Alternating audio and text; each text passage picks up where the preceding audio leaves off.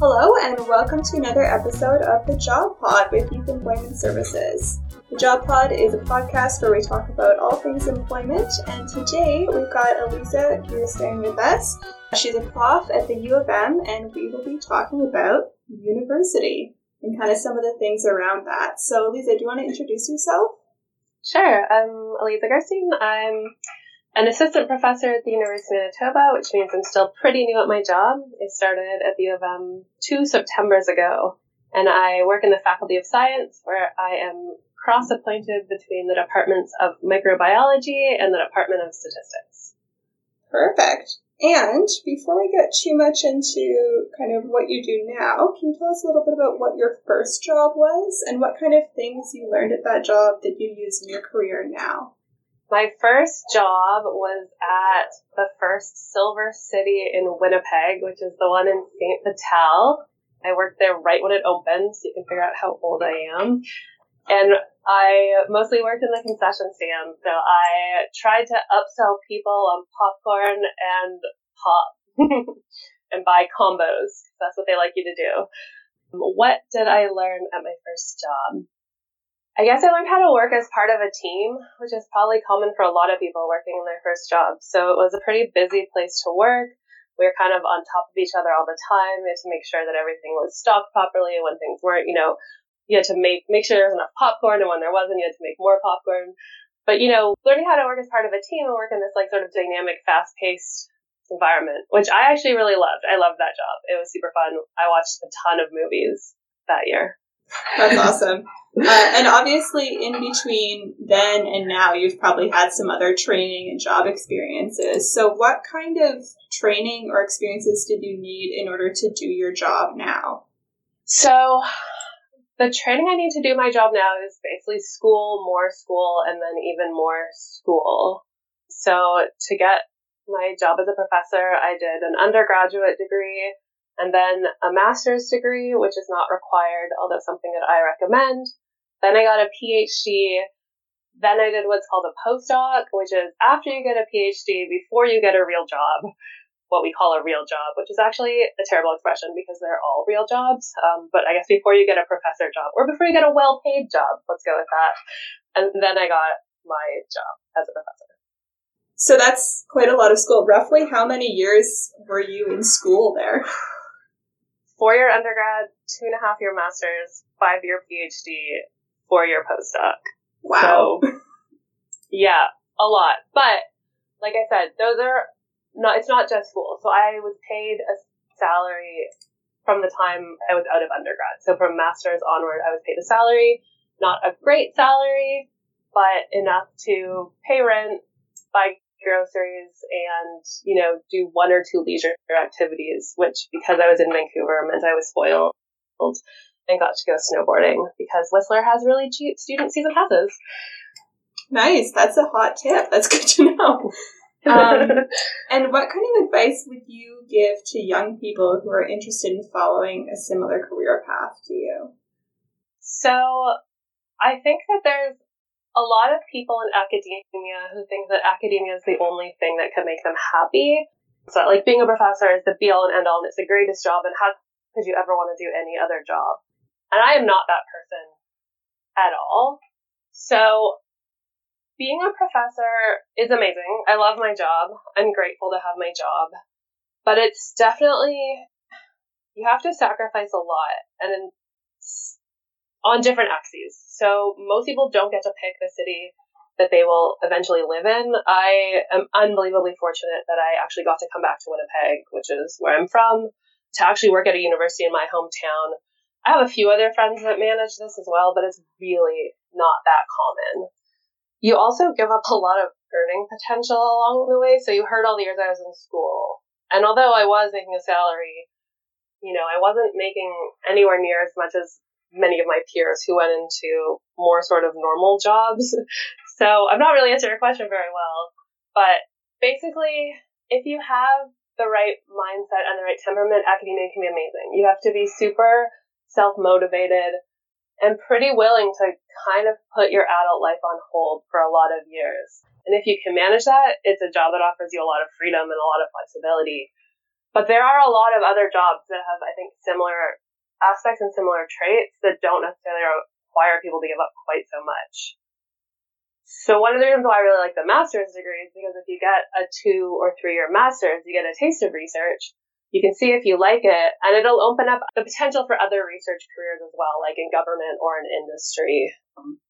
So I guess broadly, I would say to get a research career, so not just academia, but research and academia, government, or industry, you probably need a master's. And then you need to decide if it's something you like, if you like being self-directed, and if you like sort of that type of work, because certainly not everybody does, which is totally okay.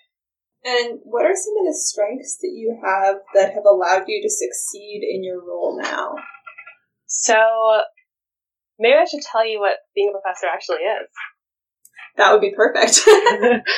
So my formal job description is 40% teaching, 40% research, 20% service. So that means for me that I teach 2 undergraduate classes a year. So I teach one in the statistics, like one statistics class and one microbiology class at the undergraduate level. I also teach at the graduate level. That's mostly in the microbiology department. And so I'm teaching 2 undergrad classes and part of a grad class every year. And that counts for my sort of 40% teaching. So a lot of people think that being a professor is just teaching, which it is not, because I have a whole other aspect of my job that sometimes isn't that visible when you're an undergraduate in university, which maybe explains why some of your professors seem like they're not always that available, because when they're not in the classroom, most of us are leading research labs. So I have graduate students and undergraduate students that are doing research with me that I am helping on almost a daily basis to accomplish their research and their research goals. So in our case, my lab studies human fungal pathogens, and we're particularly interested in the evolution of drug resistance and human virulence. So why do some things make you sick when others don't? How do those things acquire the traits that let them be better pathogens? So let them be more resistant to the drugs we try and give them, or be more harmful to our bodies. And so those are the things that my students work on. And so when I'm not in the classroom, I'm helping my students do research. And what that looks like is designing experiments, analyzing data, reading a lot of papers, writing a lot of papers, and sending a ton of emails. And then I also have what we call service. So that's things like sitting on other students' committees, so in my department or other departments, sitting on university committees at the department level, at the faculty level, or even at the university level. And then I also do things sort of outside the context of the university with scientific organizations that do things like run conferences or give student awards. I review scientific papers for the literature. So when someone submits a paper, it's peer-reviewed. So scientists do peer review. It's kind of like a voluntary service. We don't get paid by journals to do it. So basically, we wear a ton of different hats. So to loop back around to the question, you have to be really good at multitasking, really good at prioritizing, and I think really good at being sort of comfortable with not knowing what you're doing a lot of the time, because at least as a scientist, our research is always operating in the space of the unknown. So we're always trying to discover new things or figure something out. And so we're just constantly trying to solve puzzles, which means you're constantly in this world where no one can tell you exactly what to do because no one's done this before. And that's not always easy.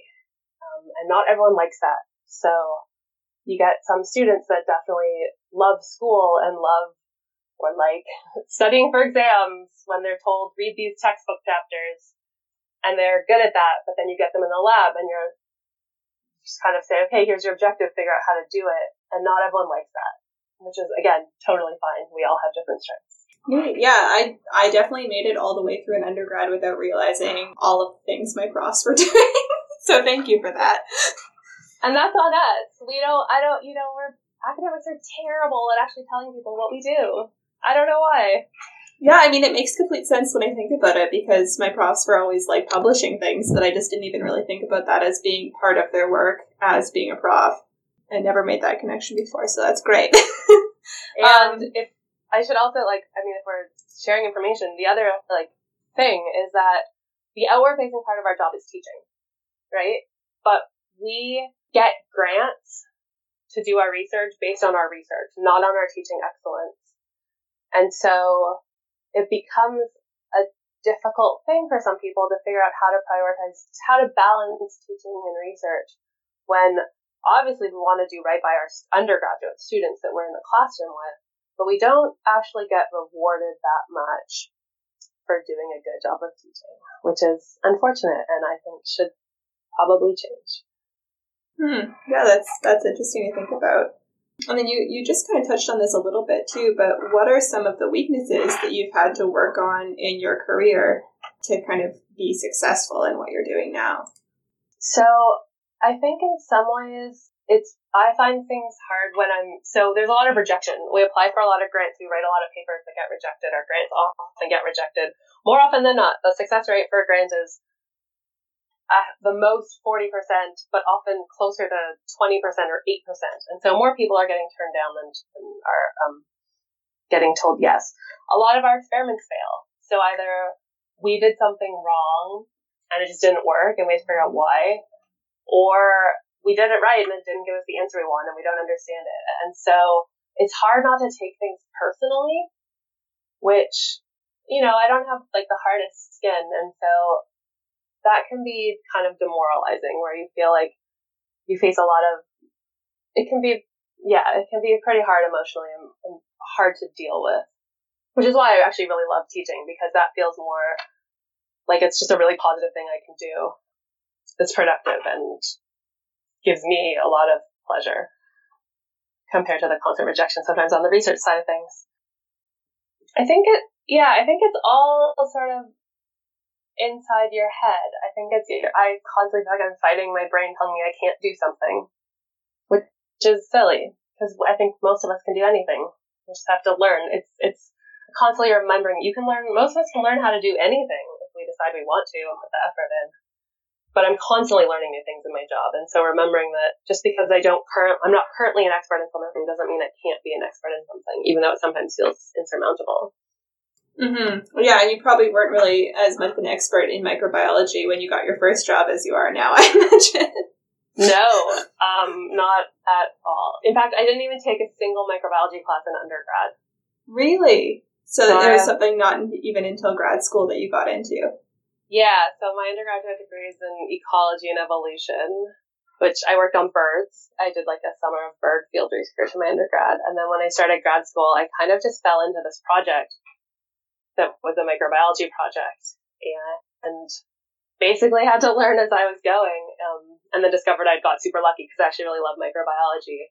And now my job, I have a joint position in the statistics department, and I've definitely taken statistics courses. And if I look at the average microbiologist, I think my statistics skills are pretty good, but I do not have an undergraduate honors degree in statistics. And so again, I have a lot to learn, and I'm, like many people, sort of constantly fighting imposter syndrome.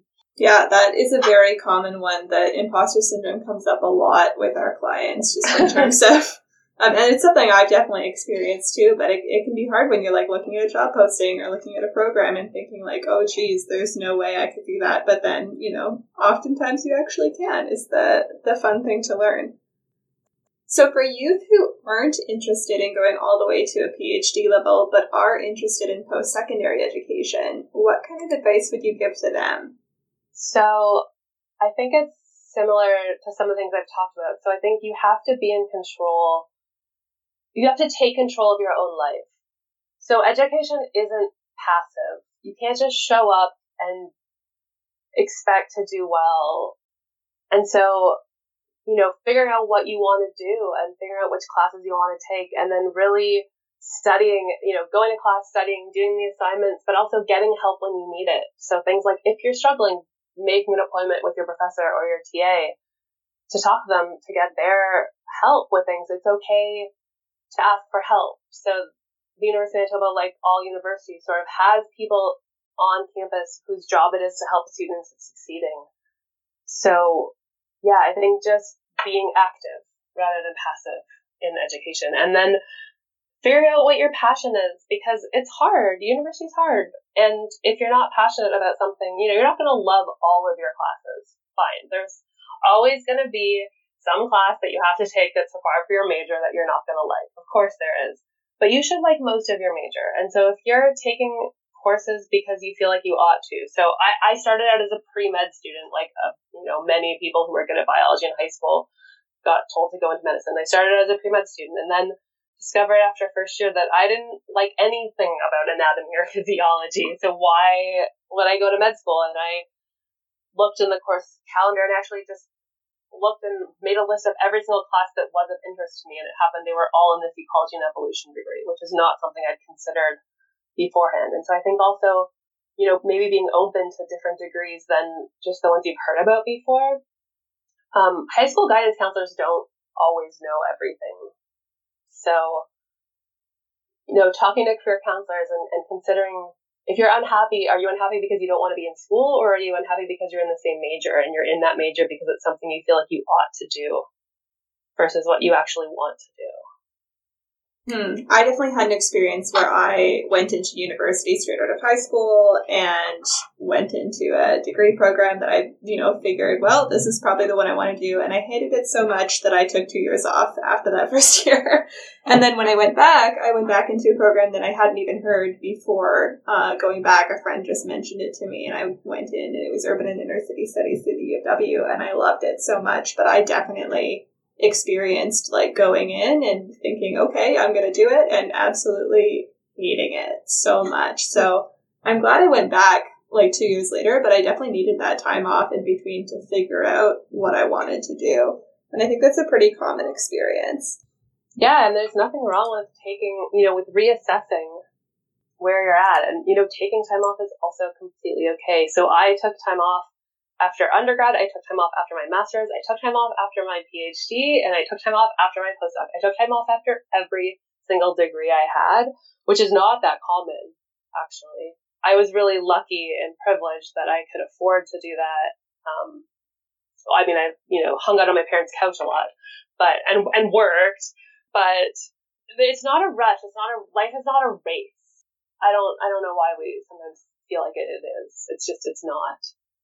But there's so many cool programs out there that are not in all the books you read as a kid. They're like firefighter and nurse and doctor and, like urban planning, or I don't know. There's so many cool degrees, and not all of them are at university either. There's also tons of awesome programs at places like Red River that I think some students that come to U of M might be more happy with. So I think that's also something that more people should consider than potentially do.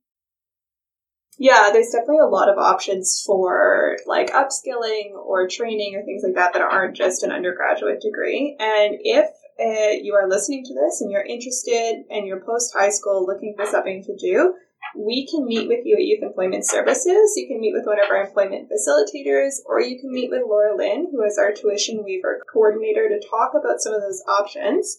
And we also are part of a partnership called Futures Forward, which is a collaborative partnership specifically for youth who were formerly in or who are currently in CFS care. And part of that partnership is working towards transitional supports to post-secondary and employment services. So if you have been in CFS care before and are interested in post-secondary, definitely get in touch with us. There are tuition waivers that you can get your entire degree covered. And we can also talk to you about other bursaries, student aid, and other funding options as well. And if you are not coming from CFS care but are still interested in post-secondary, we can still connect with you to talk about your options and other funding options for you too. But there's definitely ways to get there. So that's great. Aleeza, is there anything else you wanted to share? I guess just to reiterate that if you are in post-secondary, there's lots of opportunities available to you outside of your classes. So I've touched on having undergraduates work in my research lab. We have tons of undergrads working in our research labs. So if there's a professor you like, talk to them about potential options. These are paid positions in the summer. U of M has actually a phenomenal program to fund undergraduate students in the summer. So if you think you're interested in research, you don't have to wait until you're done undergrad. You can start as early as the summer after first year.